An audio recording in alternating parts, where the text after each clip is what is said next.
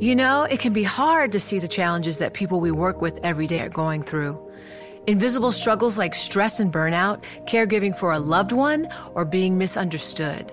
But insight, awareness, and empathy will help us better see the issues they're dealing with. And that can make us and our companies healthier too. I'm Holly Robinson Peete. Join us on The Visibility Gap, a new podcast presented by Cigna Healthcare. Download it wherever you get your podcasts. You know success when you see it. Or you think you do. The people in the spotlight. But what about those small business masterminds who succeed at making their money work harder?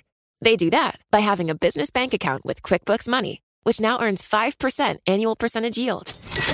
Making your money work as hard as you do? That's how you business differently. Learn more about QuickBooks Money at quickbooks.com/5APY. Banking services provided by Green Dot Bank. Member FDIC. Only funds and envelopes earn APY. APY can change at any time. Live from our nation's capital. All talk here in Washington, D.C. turns to President-elect Joe Biden's administration. Historically speaking, the markets have performed better when there is divided government. The biggest pressure for fiscal stimulus is an uptick in cases. Bloomberg Sound On. The insiders, the influencers, the insights. Biden has promised again and again that he will unite the country. State governments control elections. That's in the Constitution. I think that we can expect a smooth, thoughtful, methodical transition. This is Bloomberg Sound On with Kevin Cirilli on Bloomberg Radio.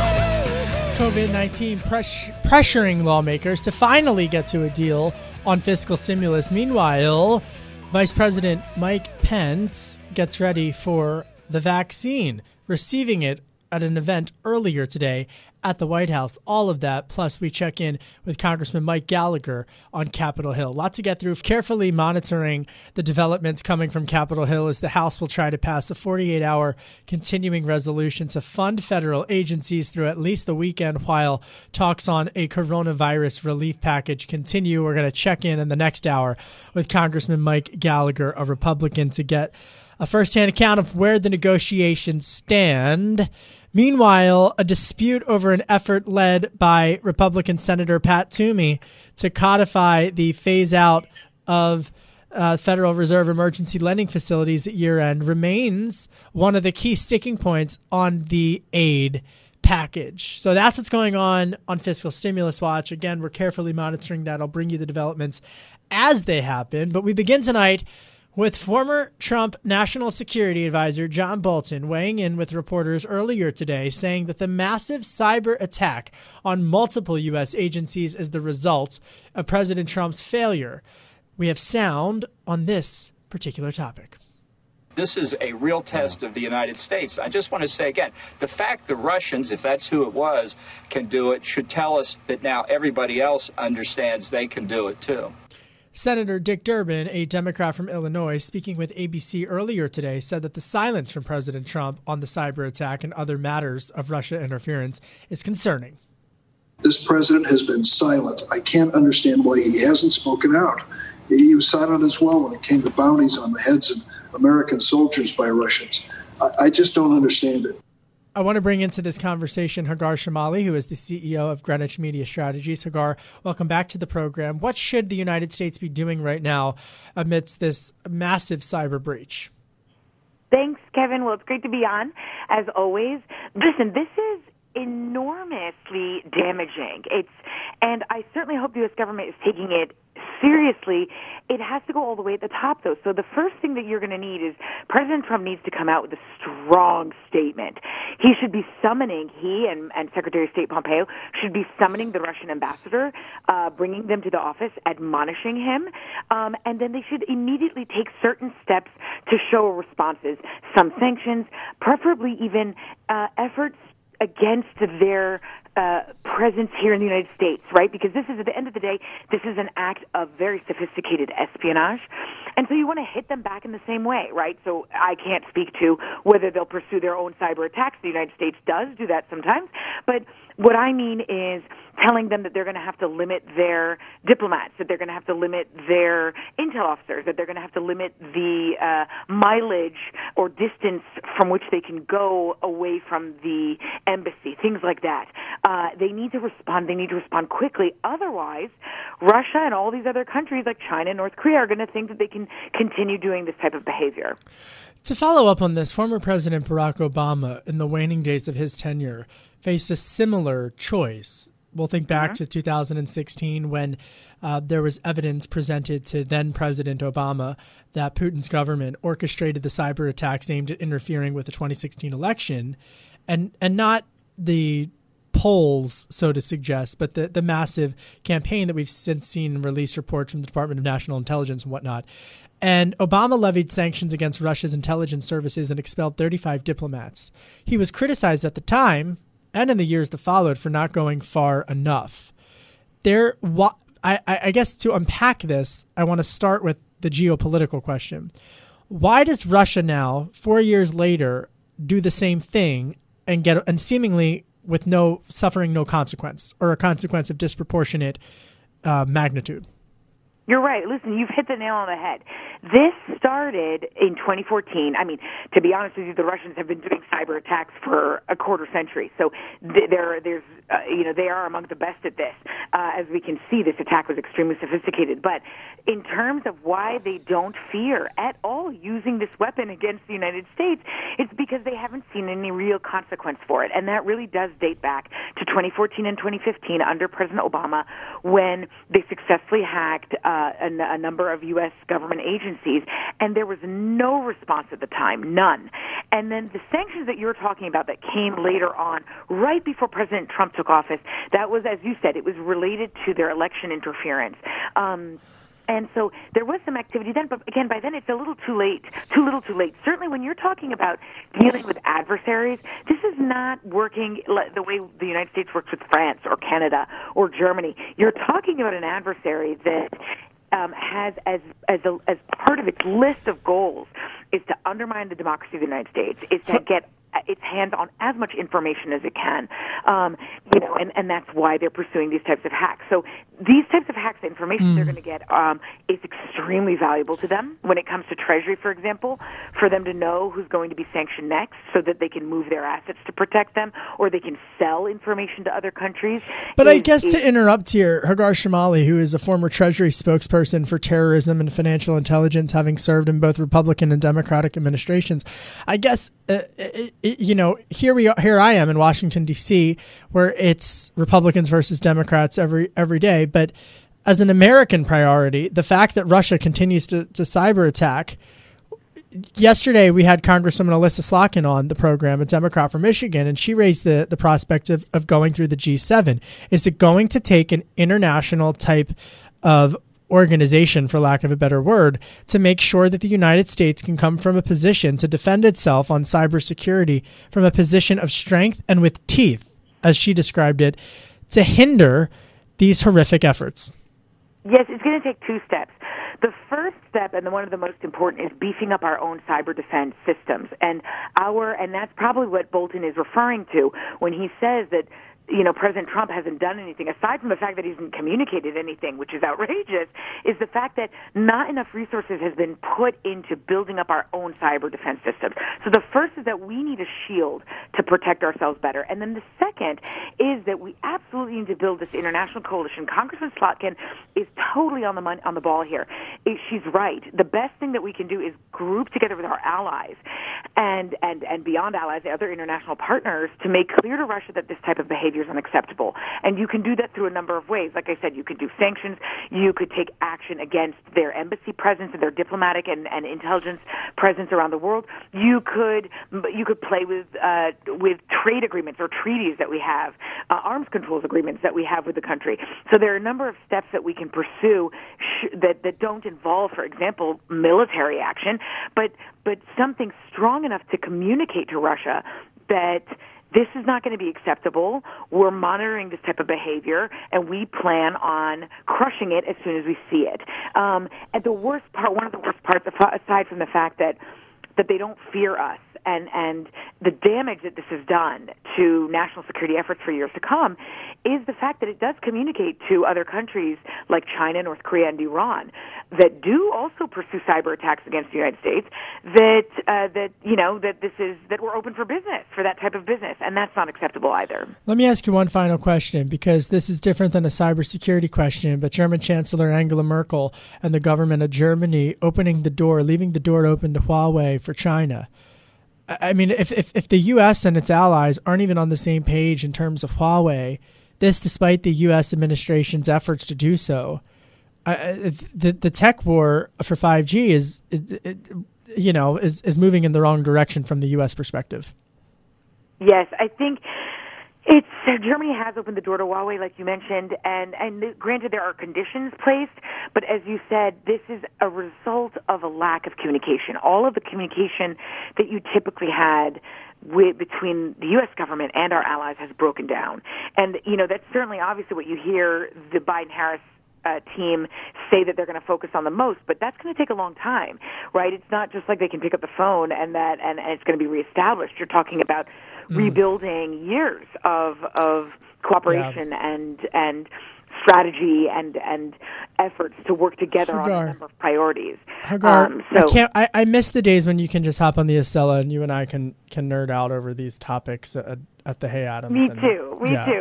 I can do this all day. I know. So could I. Hagar Chemali, tell the kids I said hi, and thank you so much, my friend, for joining me on a Friday. I appreciate it, as always. Hagar Chemali, CEO of Greenwich Media Strategies. Be sure to check out her new YouTube show, Oh My World. It's on YouTube. Very informative. Former spokesperson for terrorism and financial intelligence. Much more coming up next. I'm Kevin Cirilli. You're listening to Bloomberg 99.1.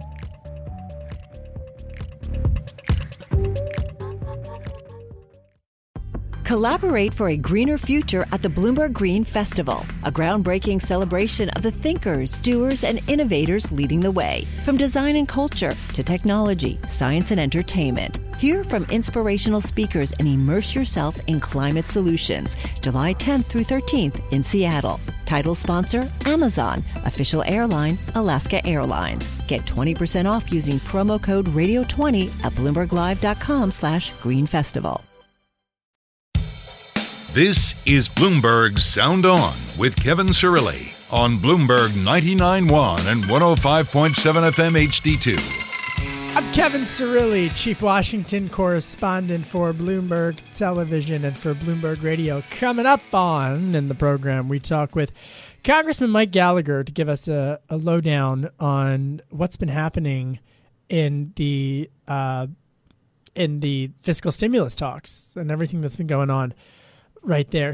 So much of the news coming out of Washington really driving the currents of the markets, and the House planning that stopgap measure through Sunday night. We're carefully monitoring that. They need some more time to dot their I's, cross their T's on the fiscal stimulus finalized plan. Meanwhile, Craig Torres on the Bloomberg Terminal, he reports that Federal Reserve Vice Chairman Richard Clarida voicing optimism on the economic outlook thanks to coronavirus vaccines, said that the U.S. will likely avoid slipping back into recession as growth rebounds next year. I don't think we will have a double dip, Clarida said earlier on CNBC. So we've got some optimism on this Friday. Let's head on over to the equally optimistic Vincent Signorella, Bloomberg News global macro strategist. Vincent, are you as optimistic as the Fed vice chairman? Not especially, I must say. Vincent Signorella, way to just dampen my Friday. Go ahead, my friend. Well, you know what? I'm still recovering from the cavadillo meatballs last night. That's fine. Okay. Well, we haven't even touched the 7 fishes that I got to ask you about, but we're going to stick with the markets for now before we take this Friday into the direction of the 7 fishes. Go ahead. Realistically, I don't think we'll see a double dip. I think we will definitely see a pretty harsh winter, in particular if they cannot get the stimulus talks righted. At the moment, the issue, as you well know, Senator Thune said today towards the end of the day, expectations of a deal by the end of the day reflected a triumph of hope over experience. So we're not going to expect anything, I think, this weekend. We hope they will get a continuing resolution to get us to Monday. It'd be silly to have the government shut down for the weekend, and then we'll go from there and see where they come. I mean, there's a lot on the writing on this, not just the stimulus, but you have the elections, runoffs in Georgia, and how the public will perceive what would happen in a shutdown and how that might affect that election, and then the shape of Congress to come for the next 4 years, or 2 years, I should say. Well, let's focus for one more minute on Richard Clarida's remarks and his optimism, because it was really fascinating to see someone of his stature say that the economy will not go into a double dip recession. There was some concern a couple of months ago that's the direction that we are headed in. You look at the economic data coming out of China, they've been able to rebound. And what Richard Clarida says, the Federal Reserve Vice Chairman, is that he's equally as optimistic. I mean, what changed in the past couple of months, Vincent Signorella, that has the U.S. now avoiding a double dip recession? Well, the key thing is the vaccine. I mean, and that's what the hopes of this are for. The expectations on the first quarter are going to be rough. There's difficulty in the transport of the vaccine. We're hearing from governors all over the country that their vaccine, their shipments have been cut for next week unexpectedly and without explanation. So the rollout of this is going to take a little time. But Dr. Fauci is very optimistic by spring into the second quarter. Those who will want a vaccine will get a vaccine. Hopefully more people than not will take it.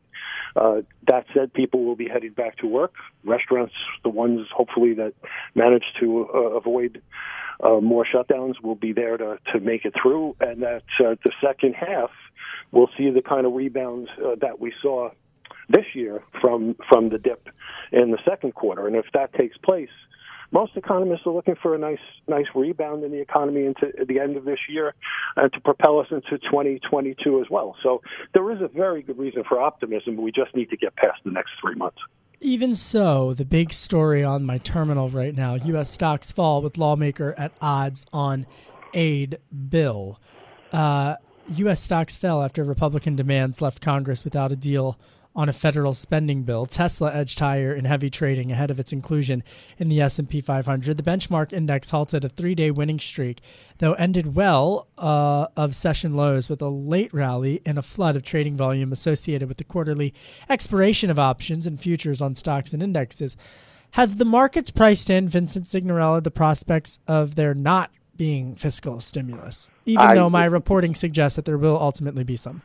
Yeah, no, I don't think so. I think if we don't see stimulus, it'll be quite a shock to risk markets. I think markets are actually pricing in the stimulus.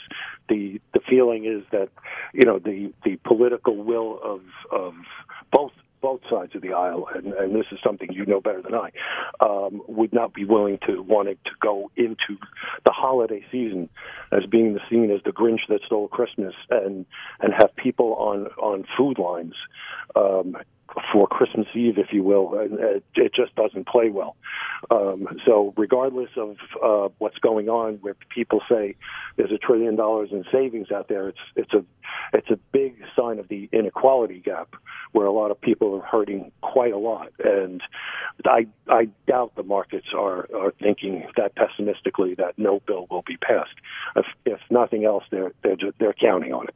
Vincent Signorella is with me. He is the Bloomberg News Global Macro Strategist. Vincent, what's your favorite of the 7 fishes? That's a really good question. I'm going to go with one of the things that I will be preparing, which is langostinos in a garlic and herb butter sauce. Sounds amazing. I always go for the spaghetti and mussels. It's my favorite. That's a very good choice also. It's so good. And honestly, I'm devastated that I can't partake in it this year. But I've got a sister who told me she wants to do a smaller version of the 7 fishes. I said, it's not called 6 fishes. It's not called 5 fishes. It's called 7 fishes. So what do you want me to do? Show up with Swedish fish?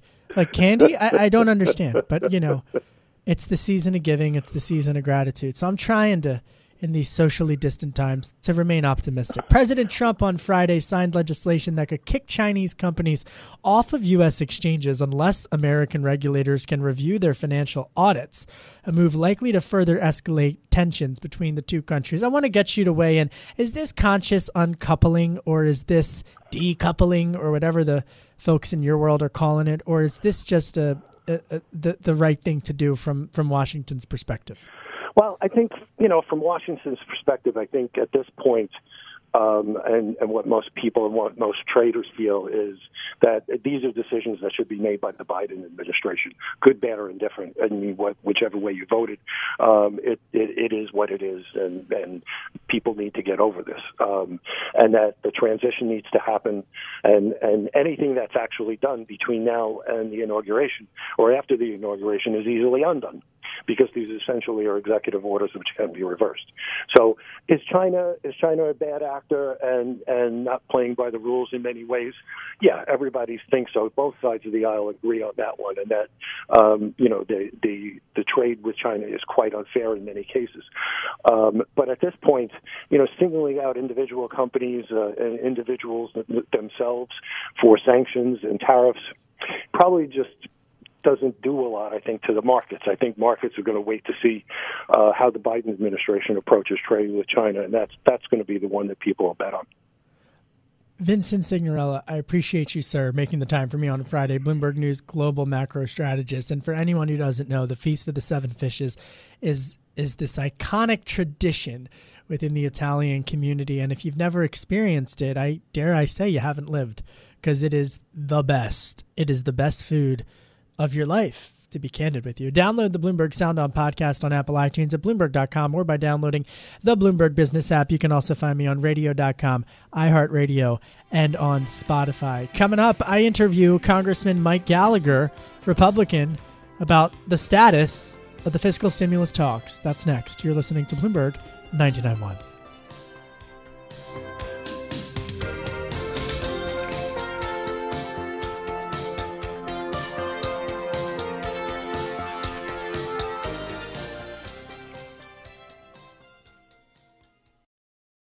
Live from our nation's capital. All talk here in Washington, D.C. turns to President-elect Joe Biden's administration. Historically speaking, the markets have performed better when there is divided government. The biggest pressure for fiscal stimulus is an uptick in cases. Bloomberg Sound On. The insiders, the influencers, the insights. Biden has promised again and again that he will unite the country. State governments control elections. That's in the Constitution. I think that we can expect a smooth, thoughtful, methodical transition. This is Bloomberg Sound On with Kevin Cirilli on Bloomberg Radio. Fiscal stimulus talks continuing into the weekend. This as lawmakers race to now have a short-term partial government shutdown. Plus, we check in with Congressman Mike Gallagher, a Republican representing the 8th District of Wisconsin, on what the U.S. response should be to that Russian cyber attack. We have a lot to get through. We begin tonight carefully monitoring the developments on the fiscal stimulus package and where things are going to go over the weekend. This is lawmakers now likely going to have some type of government shutdown in order to continue to get time to dot their I's, cross their T's on getting to some type of an agreement. But the other big story that we are carefully monitoring is the United States response to the Russia cyber attack. And we begin tonight with sound on specifically from that attack from the former national security advisor to President Trump, John Bolton. Take a listen to what he had to say earlier today. This is a real test of the United States. I just want to say again, the fact the Russians, if that's who it was, can do it should tell us that now everybody else understands they can do it too. Senator Dick Durbin, a Democrat from Illinois, speaking with ABC earlier today, calling on the president to weigh in. This president has been silent. I can't understand why he hasn't spoken out. He was silent as well when it came to bounties on the heads of American soldiers by Russians. I just don't understand it. Congressman Mike Gallagher is a Republican representing the 8th District of Wisconsin. He has joined the United States Marine Corps the day he graduated from college. He is an expert in all international affairs. He has studied at Georgetown. He has served in Iraq. He was deployed twice in the Al-Anbar province as a commander of intelligence teams and served actually on General Petraeus' Central Command Assessment Team in the Middle East. So we're very thrilled to have him on the program. Congressman, thank you for being here, sir. What should the United States response be to the Russia cyber attack? Well, I think first is to just recognize the scale and the scope of the hack. I mean, this was the hack of the decade. It's one of the biggest espionage campaigns in history, and in large part because SolarWinds software is so widely used. For example, 2/3 of the Department of Energy's plants, sites, and offices use SolarWinds to monitor their networks. And while there's currently no indication that any data was destroyed or exfiltrated due to the network access that presumably the Russians gained, the fact that they gained that access means they can effectively control the networks and alter and manipulate data in the process. So this should be a massive wake-up call. It is what we talked about in the Cyberspace Solarium report.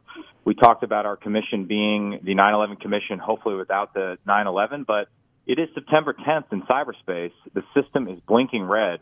And if we don't get our act together, we will wake up to a cyber 9/11.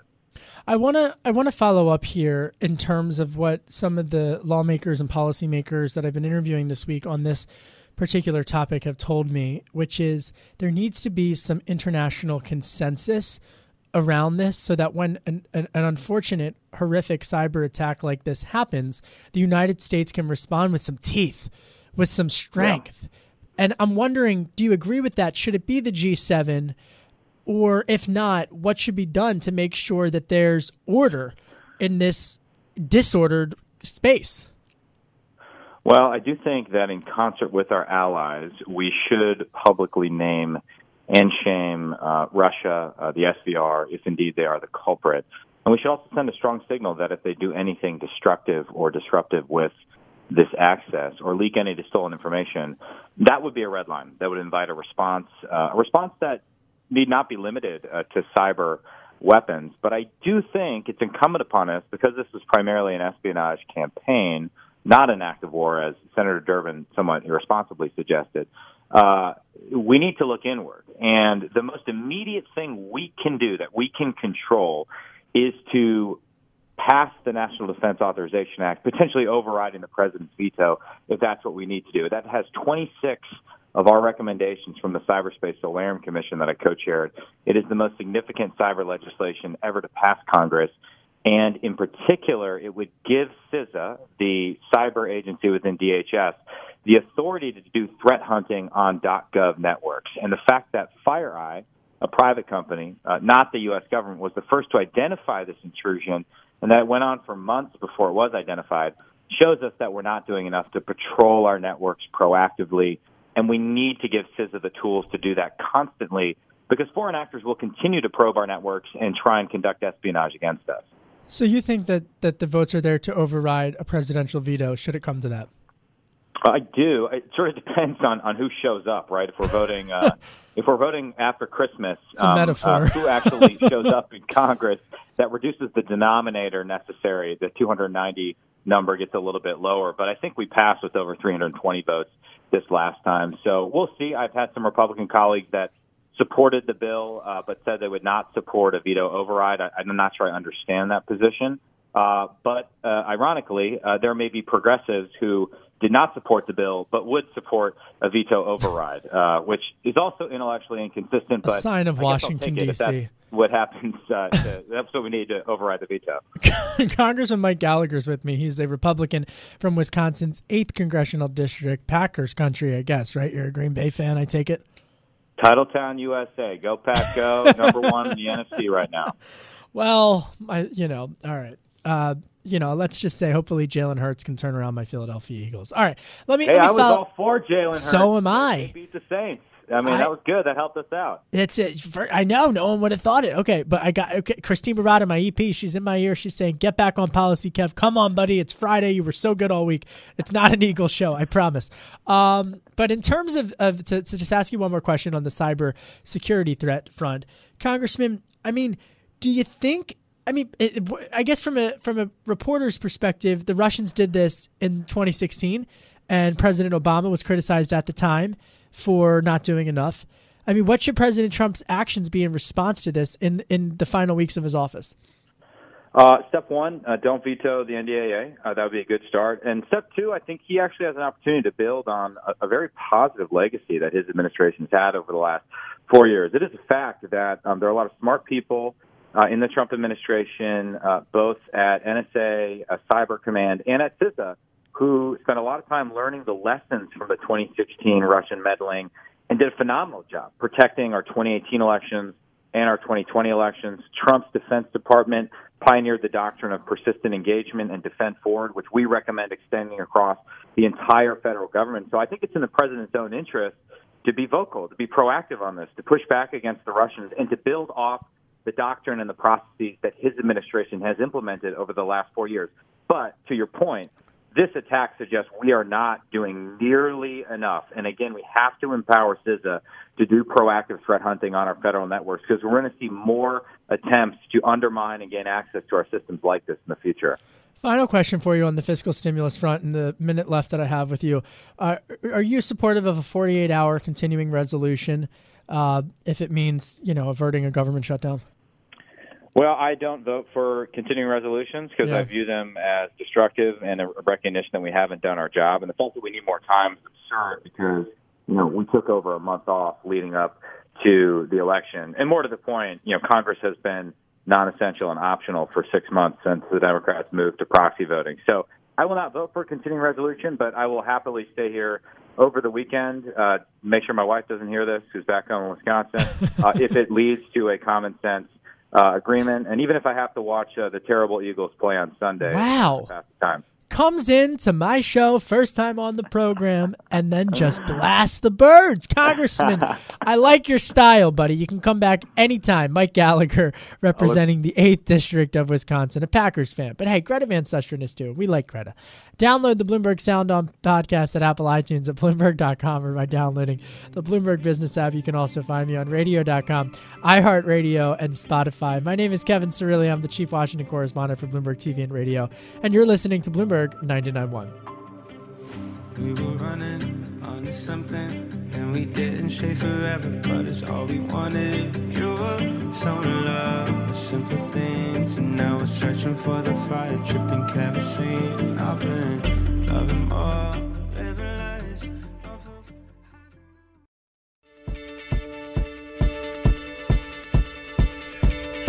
When I was 6 years old, I broke my leg.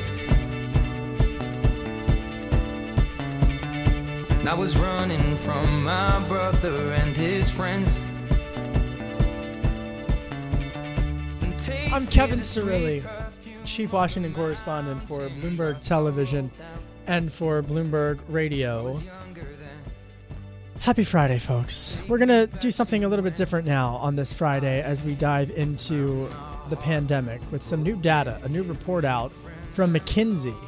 A McKinsey study finds that physicians are the most trusted source of information about the vaccine, and more than 45% of Americans want to wait and see before getting a COVID-19 vaccine. I'm going to ask our EP to silence our chat for us just for a second as we bear with us as we have some slight technical issues. Then we're back on track. There we go.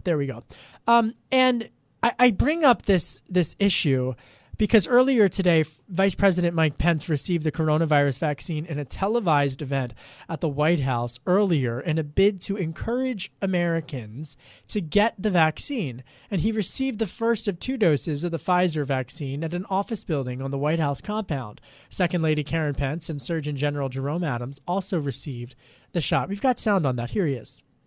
The FDA advisory panel recommended approval of the Moderna vaccine, and when it is approved, we expect later today we'll be in a position to ship 5.9 million doses of vaccines all across the country next week.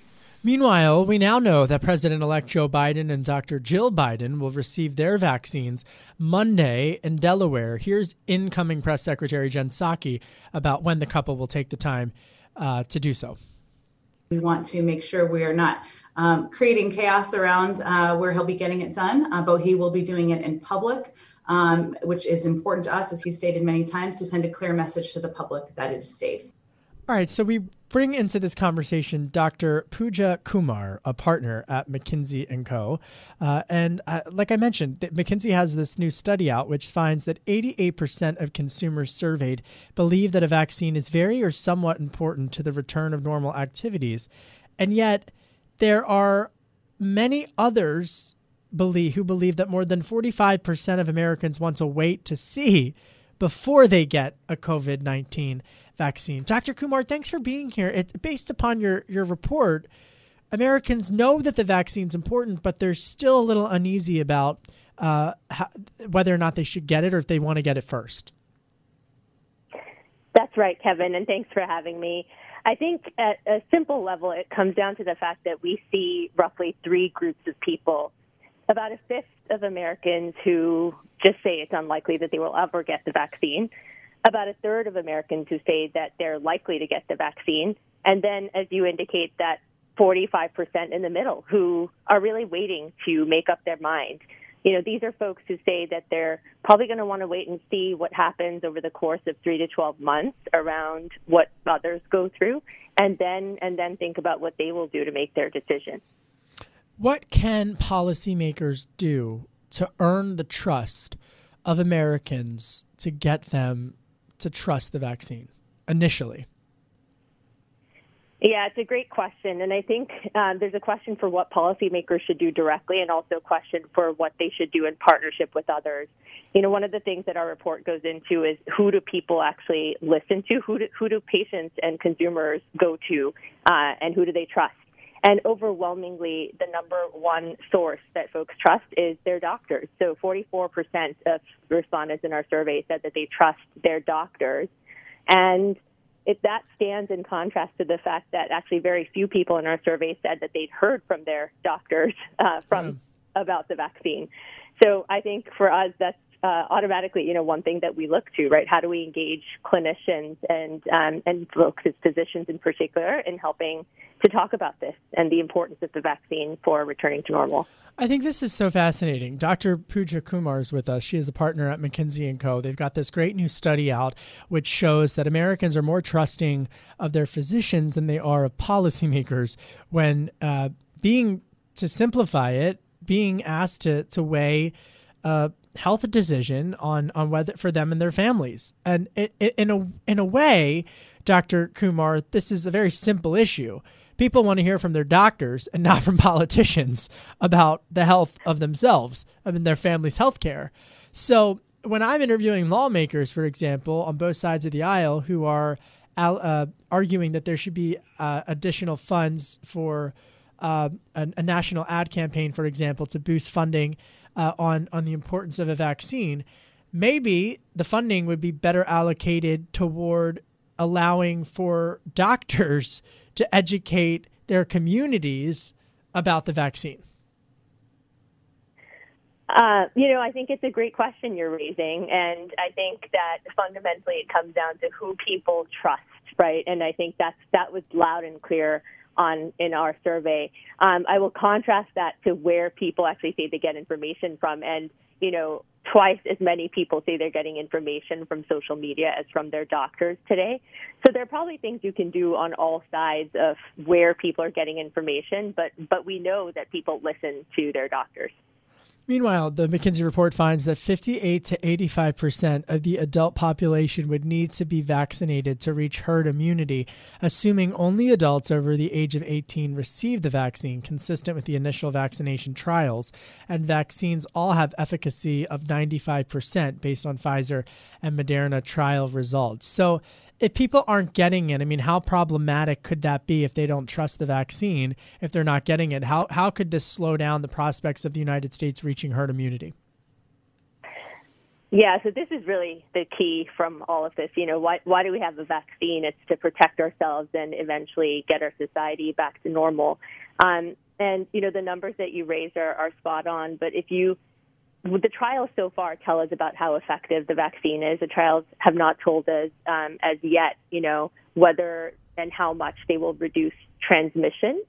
And so the number that we might actually have to vaccinate to reach herd immunity could be as high as, 78 to 94%, actually. And the reason that this is so important is because this plays a big part in how we can get our lives back to some new normal, to the normal that we were used to, frankly, before this all hit our lives this past spring. When can we start congregating in larger groups? When can folks see their grandparents? When can we feel safe again, families that have healthcare workers within them? Right. When can schools open? A whole host of things are related to reaching that level. Dr. Pooja Kumar, partner at McKinsey & Co. Thanks so much for the time. Coming up next, we check in with the panel. What's on their radar? I'm Kevin Cirilli. You're listening to Bloomberg 99.1.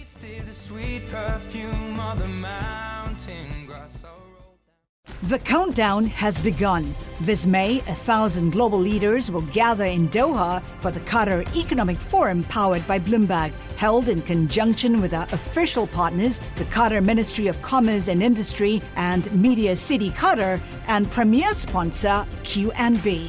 Join heads of state, influential ministers, and leading CEOs to make new connections and gain unique insights. Learn more at QatarEconomicForum.com.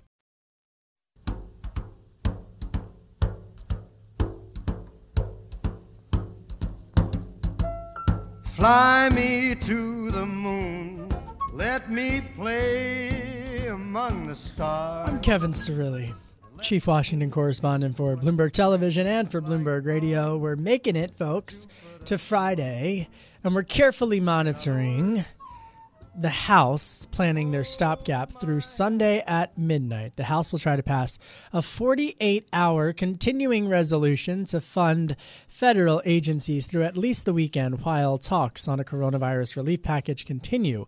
Current government funding expires at midnight tonight.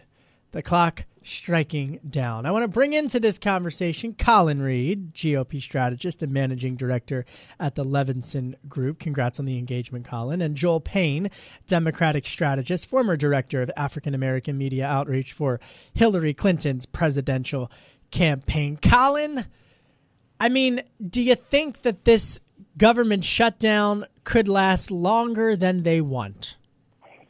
Oh, let's hope not, Kev. I think shutting the government down is not an option anyone wants. But if it's December and it's Washington, D.C., and it's Capitol Hill, as sure as the sun rises in the east, you can bet there's a long list of things to do and not a lot of time to get them done. But let's hope the government doesn't get shut down, first of all, and then let's hope there's able to be some sort of compromise reached on further COVID relief before everyone splits town for the holidays. We've got sound on from Senate Majority Leader Mitch McConnell, who spoke earlier about why he remains still optimistic on the fiscal stimulus talks. Here he is. I'm even more optimistic now than I was last night that a bipartisan bicameral framework for a major rescue package is very close at hand. Joel Payne, do you still remain optimistic? It's hard to remain optimistic, mostly because of what the consistent patterns that we've seen from our friends on the Republican side of the aisle in Congress. President Trump, soon to be former President Trump, has not been able to get unity within his party on their opinions related to COVID relief. He has not been able to find unity within his caucus about how to make sure the government stays open. We got Ron Johnson and Josh Hawley on the Senate floor today disagreeing about direct cash transfers to Americans, where Josh Hawley and Bernie Sanders are on one side of an issue and Ron Johnson on the other side. So I'd like to be optimistic, but unfortunately the evidence in front of me does not make me feel too good about things. I'm sure something will get done, but usually what happens here is that you get half a loaf, and I don't think Americans can afford half a loaf in this environment that we're in right now. From a market perspective, the investor community is really, we just heard in the last half hour from my colleague, the Bloomberg macro economist, Vincent Signorella, that the markets have not priced in the prospects of there not being a fiscal stimulus. But so everyone's expecting, even Joel, what I'm hearing from you is that something small would at least get done. But a dispute over an effort led by Republican Senator Pat Toomey of Pennsylvania, likely chairman of the Senate Banking Committee if Republicans carry Georgia. He wants to codify.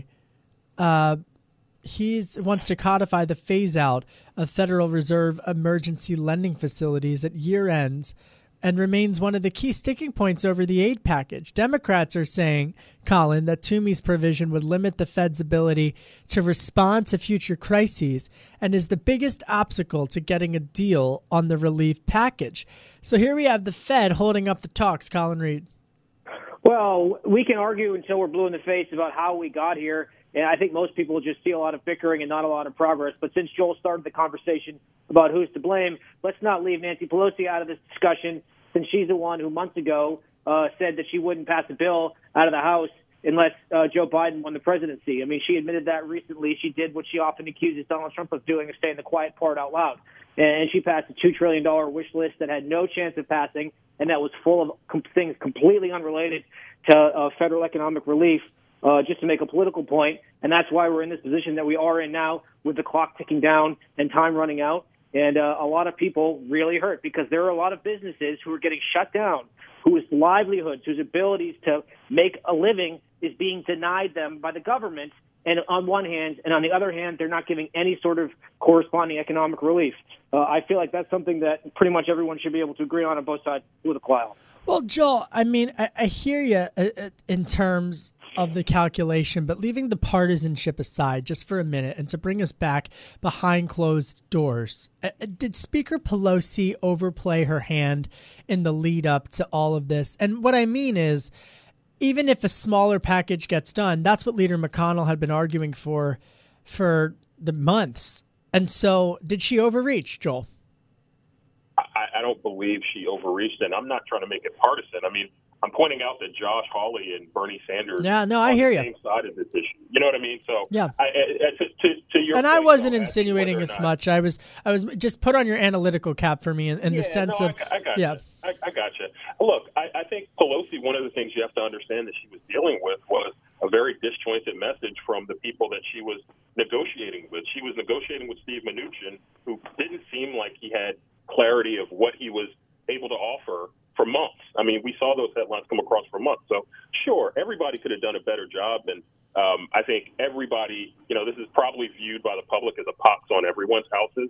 And it's just a fundamental failure of the American people in their hour of need. And I think I agree with Colin that is what all of us can agree on, is that Americans want action, and hopefully they can get something done. But I'm just pointing out the evidence in front of us does not show that this was the best process for the American people. Oh, I mean, I think everyone would agree on that front. Colin Reed, what's it like to not have a team that's going to go to the Super Bowl this year?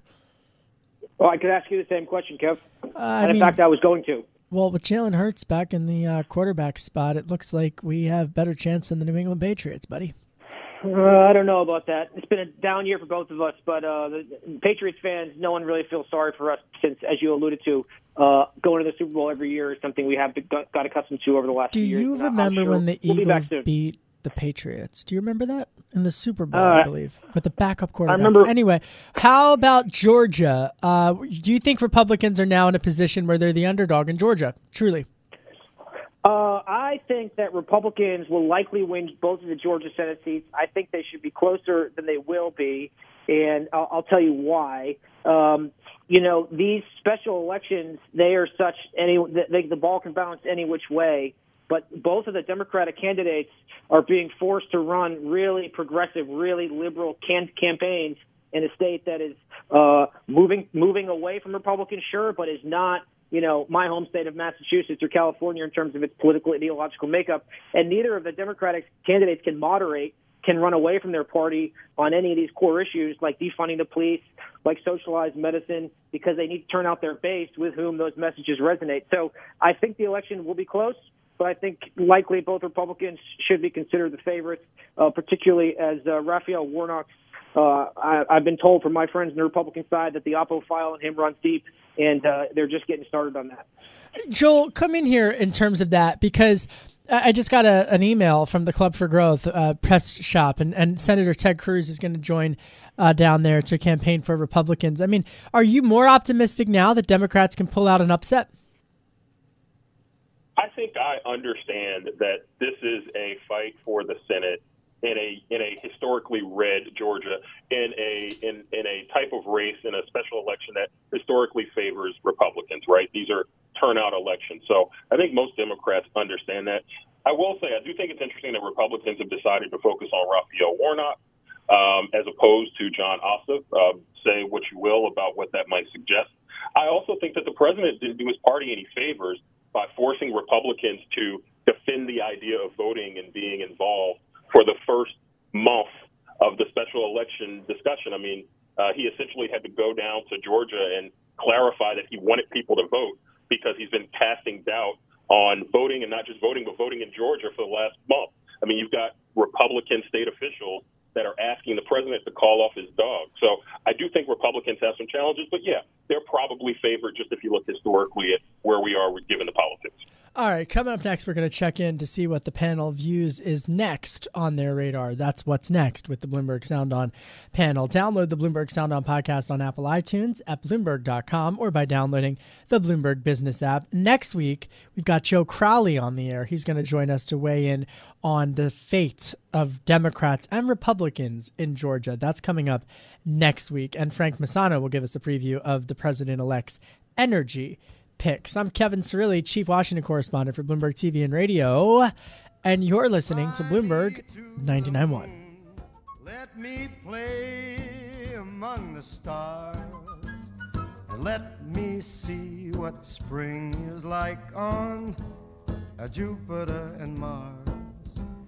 In other words, hold my hand. The countdown has begun. From May 14th to 16th, 1,000 global leaders will gather in Doha for the Qatar Economic Forum powered by Bloomberg. Join heads of state, influential ministers, and leading CEOs to make new connections, gain unique insights, and uncover valuable opportunities in one of the world's most rapidly rising regions. Request your invite for this exclusive event at QatarEconomicForum.com. Love hurts. Now you're the girl who's left with no words. Your heart's a balloon, but then it bursts. It doesn't. I'm Kevin Cirilli, Chief Washington Correspondent for Bloomberg Television and Bloomberg Radio. That song is "Get Out of Your Own Way" by the legendary band U2, which just happens to be my all-time favorite band and the theme song for this program. I want to wish everybody a very happy holiday season and a happy new year. And thank you, as always, for listening to this program. It has truly been hosting this show has truly, with this team, Christine Barada, Marufel, Matt Shirley, really has been a steady point of this year in very uncertain times. And I've enjoyed it and had a lot of fun. And been very grateful to have this platform. Colin Reed's with me, Republican strategist and managing director at the Levinson Group. Joel Payne, Democratic strategist, former director of African American media outreach for the Hillary Clinton presidential campaign. Both have been integral parts in the Sound On panel rotation. So I have deep gratitude for them as well. Okay, we're going to rebrand. Is that what they call it, Christine? Rebranding, retinkering? I don't know. Retooling the next segment, which is always my favorite, and we call it What's on Your Radar. But we're gonna do some. We're ending the year with some rebranding seeds that we're planting. We're going to call it Sound On What's Next. So instead of telling me, Colin and Joel, what's on your radar, I want you to tell me what's next. What's next week, month, something that's coming in the future. Spin it forward, because that's what we do here at Bloomberg. We spin it forward. We try to look where no one's looking in the markets and policy and in the conversation. So, Colin Reed, what's next? One of the things I'm keeping an eye on, Kev, and it's been overlooked somewhat in the last few weeks around all the really setting aside the politics, the miraculous speed behind the development of some of these COVID vaccines. We've got one and two approved, potentially three on the way. Is in 2021, I think there's going to be a lot more public-private partnership. And in many years, recently, a lot of loud voices, especially on the left, led by folks like Elizabeth Warren and Bernie Sanders, have really sown the seeds of distrust with private companies and painted them as these evil caricatures who are concerned about profits over all else. And now I just think that with the vaccine as the primary example, that there's a lot of good that can happen when the private sector teams up with the public sector in a way to get stuff done, and both can work hand in glove to get things done, particularly as, gridlock and partisanship, that fever doesn't really appear to be breaking anytime soon in our political system. So it's going to take the private sector working with the public sector to really move things forward. Interesting. And Joel Payne, what is next? What's next? You really threw me for a loop there, Kevin. That's what I do. Well, no, it's fine. It's fine. There's a lot going on. I think something that jumps out to me is what's next is how Republicans, and I hate to be political, but I'm just a nerd about this stuff, how Republicans are going to position themselves in the next Congress. And I think we're seeing some of the outlines of that with really kind of focusing on the deficit. I mentioned the Ron Johnson piece earlier. I think you're going to see a lot of Republicans tacking to that as a tactic to push back on Joe Biden, given how he will be stepping into power in January. And I think you're going to hear that as a repeat argument from Republicans. I think it's going to be a challenge for Democrats of how to counter that message. I think that'll be a big development of the first 100 days of the Biden administration. Interesting. Do you think, Joel Payne, to bring it back to Colin's point, that the Biden administration will look to expand some of the public-private partnerships that we've seen kind of work under Operation Warp Speed? That would certainly be consistent with how Joe Biden campaigned throughout the last 2 years and how he's talked about the type of presidency that he wants to stand up during the transition. I think Joe Biden has every incentive in the world to make sure that he continues some of the more popular measures that maybe President Trump and his allies put in place that does pull in the private sector. So I don't see any reason why they would step away from that. And just to take a broader step back, and we didn't hit this, I talked about this earlier today, this morning on Bloomberg Television and simulcast on Bloomberg Radio with Bloomberg Surveillance. And that's the pick of Congresswoman Hollins to the Department of Interior. And, of course, Congresswoman Deb Haaland, a Democrat of New Mexico, to lead the Department of Interior. She would become the first Native American to do so and to serve as a cabinet secretary.